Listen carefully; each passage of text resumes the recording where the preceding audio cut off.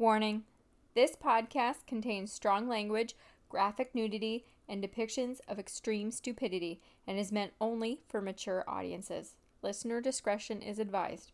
Or not. You do you. Hello. Hi. I didn't know who you were talking to. I thought you were just talking to the void. This is where you say hi.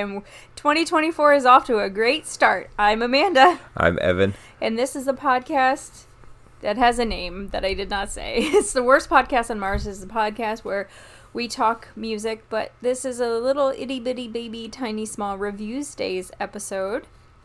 And before I tell you what it is, although you can totally read it by the episode notes, we're going to do something a bit different for our Reviewsday episodes this year. We're going to try highlighting an artist or a group from each state here in the United States. So this time...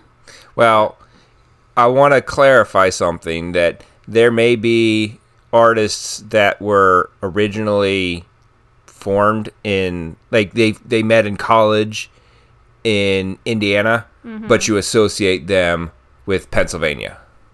So, yes, they formed over here, but you associate them with this state. Okay, So, there are a couple artists, like, that was born in Kentucky, but as a baby grew up in Washington. So that would classify as Washington, not Kentucky. Okay.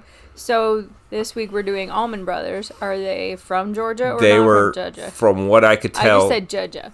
From what I could tell, they were formed in Florida, but were primarily based out of Georgia shortly thereafter. So were they close to the Florida-Georgia line? Yes.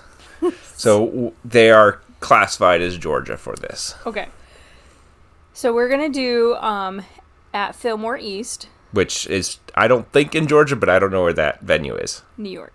Yeah, that's close. But, Evan, tell us when it was released. Which version? The original version? Original version. July 6th, 1971. Okay. So... for these, I give you just a little bit of background before we get into our reviews, because these are ones, and I know I didn't say it, so if you're new here, welcome.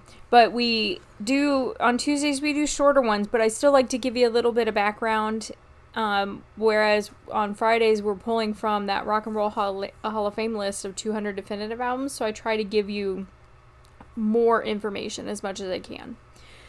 And I was shocked with the amount of information I got from one source here.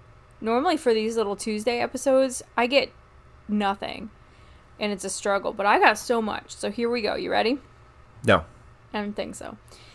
At Filmore East is considered to be the greatest rock live release. The double album, which was the Allman Brothers' third release, is thought to hold the gold standard of blues-based rock and roll. The recording of a live album so early on in their career was a strategic move. Their first two albums, which were the Allman Brothers Band and Idlewild South, didn't do so well.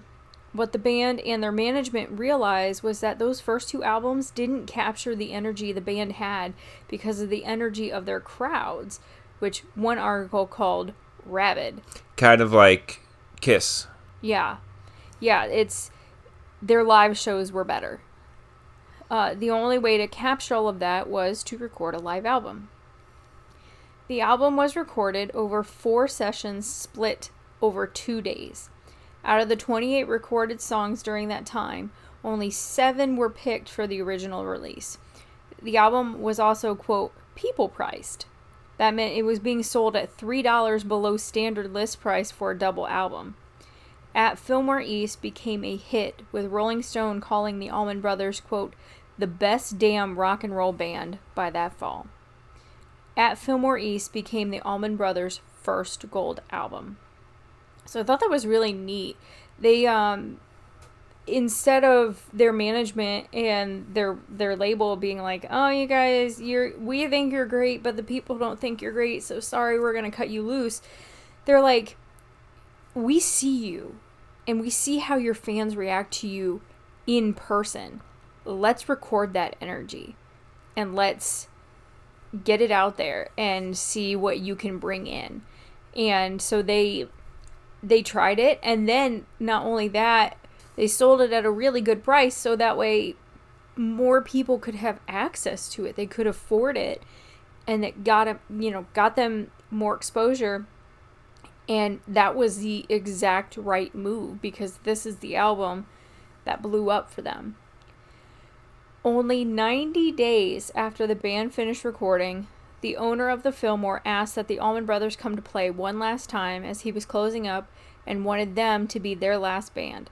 Just a few weeks after the Filmore closed its doors for good, At Filmore East was released, forever linking the two in pop culture. So you can't even go there anymore. There's a couple other of those places. Yeah, but they did so great. The owner's like, I want you guys to come back and be my last show. And then the band released all that stuff, and it was just amazing. So thank you to my sources. Thank you to the Allman Brothers Band at Filmore East by Alan Paul, published published in 2004 on LOC.gov. Do you know what LOC is? Library of Congress. Library of Congress. And thank you to At Filmore East, the Allman Brothers Band by Grayson Haver Curran, published April 10th, 2022 on Pitchfork.com. So now that we've done the background, the way we do these little small ones is the person who picked it have to tell us why, and then the person who didn't pick it gives us their review first. So Evan, this one was your pick. And I have more information about my pick, just in general. So this idea was brought to me of, hey, let's try and hit all 50 states. So I came up with a list for all the states. So the list that we're working off of was my idea, but some of them are here. You take a state and here's your artist, you come up with the album. Mm-hmm. So technically these were all, if you don't like the artist, you can come at her, because this was her idea to give to me. So there's that. But you never gave me a chance. What you should have done is we could have split the states evenly, and I could have done my own research. But instead, you were doing the controlling thing and being like, here are your artists in your states, you have to pick from their body of work. I tried to reduce your burden because you do all the research, so I tried to do something to help. Uh-huh. Why'd you pick this one? Allman Brothers or this album specifically? Well, we picked... we have the list of artists for the rest of the year. I don't know. I have up till through June planned based on certain things that we're going to do. Like February is Black History Month, so I focused on Black artists. And then March is Women's History Month, so I focused on women artists. And then there's some that, I had said our first Friday episode is going to be this. What would pair good with that? And you said, well, let's do Allman Brothers. Let's do a white wine. Oh, my God. So why Filmore East? I knew I've wanted to listen to Allman Brothers for a while. And I started looking at the catalog, and it was like, okay, I wanted the first album, second album, I wanted to do something with, Dwayne was the one that died early on? I think so. I believe. So I wanted to do something with both brothers. Mm-hmm. So I was like, okay, well, these are my choices. And then I was looking at it, I was like, well, from what I understand, Filmore is considered the best out of this block. Mm-hmm. And then it was, oh, okay, well, it's kind of like Folsom, where they did multiple shows, but kind of did a hodgepodge of which songs they released from which show. So there's the basic. And I was like, okay, well, there's a version that has, because they did another partial live album a little bit after this with a couple extra tracks. Okay, well, let's take those tracks because this is from the same thing. And then there's a version after that with all 4 shows, the full show of each of them. Is that's a little bit too much. So this is the version that we did is the basic version plus a few extras from the shows that were thrown in. I think Mountain Jam, I think is what it is. isn't on the original release. Right. But that's associated with these shows. So he did that as well. Mm-hmm.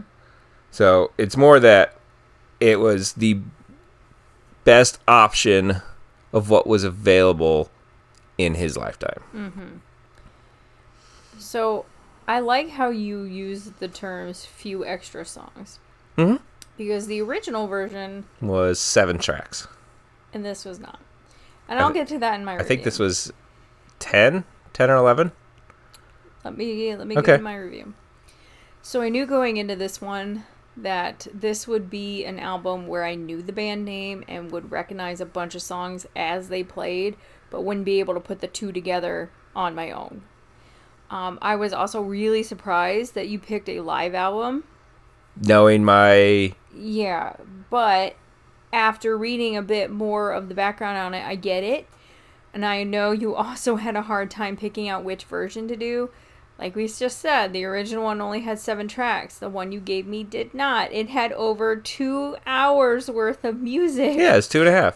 2:20. I knew that was going to be a lot for someone that can't give you an Allman Brothers song by name. So, wait. Jessica. I was going to say, is Jessica Ramblin' Man.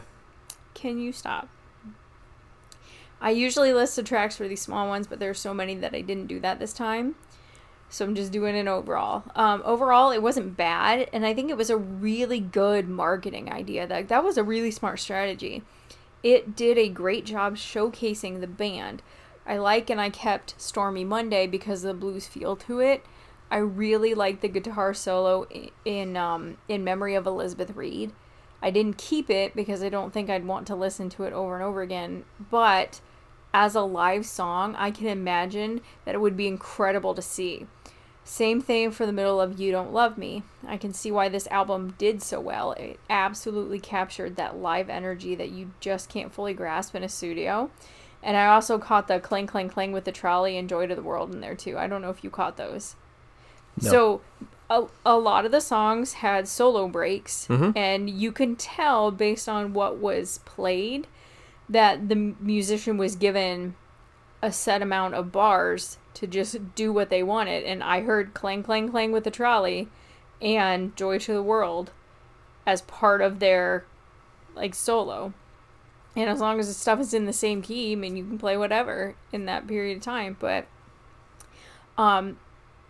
listening to it over and over again, wouldn't want to do. But seeing it live, I think, is fantastic. I began to tap out beyond those first 7. The way this was recorded was done a lot like at Folsom Prison was. Multiple shows where they pick song from each. So there was a lot of extra stuff that wasn't on the original release. I just didn't care for all that extra stuff that was on here. For a true Allman Brothers fan, I get it. But just as someone passing through, I didn't want to sit through a 20-some minute song and then a 30-some minute song that features very long solos. In person, that's great, and the audience really gets a lot of show for their money. But on an album, that's what they were known for. So I figured once I found out that was a possibility. Yeah. I needed that visual and personal experience. But like I said, I ended up keeping Stormy Monday, which I wasn't expecting. I wasn't expecting to keep anything, really. Personally, I gave it a C-, but as a marketing concept for the band, I gave it an A+. That was really smart. So, there's my review. Would you like to give yours? I can, if that's what this is. This is my turn to speak? Yes. So, I'll say offhand that I didn't keep anything. Okay. You know, I've listened recently to a lot of King Crimson, who is kind of that same style. It's more progressive, but there's a lot going on, and it seems to go on for however long. There was a live show that they did. Well, there was a live album that they did for one of their tours in the early 70s where they would play 21st Century Schizoid Man. Mm-hmm. And the second disc of this live album starts, it's got the main part of that, and then there's a solo in the middle, and then there's a little bit more verse at the end. So what they did is they took the first verse up to the solo from one show, and then they basically took bits and pieces from other performances on that tour and turned it from a 7-minute song to a 45-minute song. So first verse is not same as the first, or next verse same as, damn it, how does that go? I don't know. Okay, sorry. So I don't have an issue with listening to something like that, or Yes is another one of those that they have a lot of tracks that are over 12 to 15 minutes that are just kind of not jams, but they're studio recordings, but it's just like, okay, here you go, you do your thing. Or from what I understand, Fish is like that, Grateful Dead's like that, which neither of those I've gotten into. But that's something that I don't mind having on in the background. Mm-hmm. As a sit down and listen to this album repeatedly, I can't do it. But sitting down and listening to it while I'm playing a game and having that be the soundtrack, because Mountain Jam, which is the half-hour one, did not seem like a half hour to me. It was just one of those like, oh, apparently it's a half hour later than I thought it was. None of it felt forced to me. So I liked it as an album, as music, but I don't think it's something that I want to listen to repeatedly. But I'm glad that that's the one I picked of theirs. Good. So B-, C+ range. Somewhere in that range. Okay. I think it was a good pick. I think I like that style more than you do, like these extended pieces. I'm not saying that I have a longer attention span when it comes to that kind of stuff, but I have a higher tolerance for some of these just extended jam pieces. Like you don't have an issue with like the jazz versions of it. The same way you feel about like the jazz versions, like the Bitches Brew, is the way I feel about this, about the rock versions. Yeah. And it's good, but I don't know, to sit and just listen to it over and over again, I don't know, but it would be a fantastic show. There's that visual component when you're watching somebody play that I just... But this did exactly what it needed to do. It got them more, like, it brought them more fans. It got them out there, and it went gold for them. It did great. So it was a great album, but I'm wondering if you take these songs and just take out all the extra solo stuff and, everything that showcases how great they are. Well, Mountain Jam wasn't on... That's not on an album. That's specifically a live piece. That showcases everybody. It's everybody gets a solo on this. That's not an album piece. But yeah, some of these are extended solos. Yeah. But I think it's a good pick. Given, what we have coming up next, I think it is a great connection to that. So I'm batting 1,000 to start the year. For now, it is only the second day. Hey, I'm still batting 1,000 to start the year. But thank you for listening. You can find us on Instagram at Threads and Instagram and Threads at Worst Pod on Mars. I am not starting off the year so great. Find us on Facebook at Worst Podcast on Mars, and you can send us an email, worstpodonmars@gmail.com. And hi, Evan. I'm here. Come back Friday where we do these longer episodes where we're pulling from the Rock and Roll Hall of Fame's list of 200 definitive albums. See you then. Happy New Year. Bye-bye.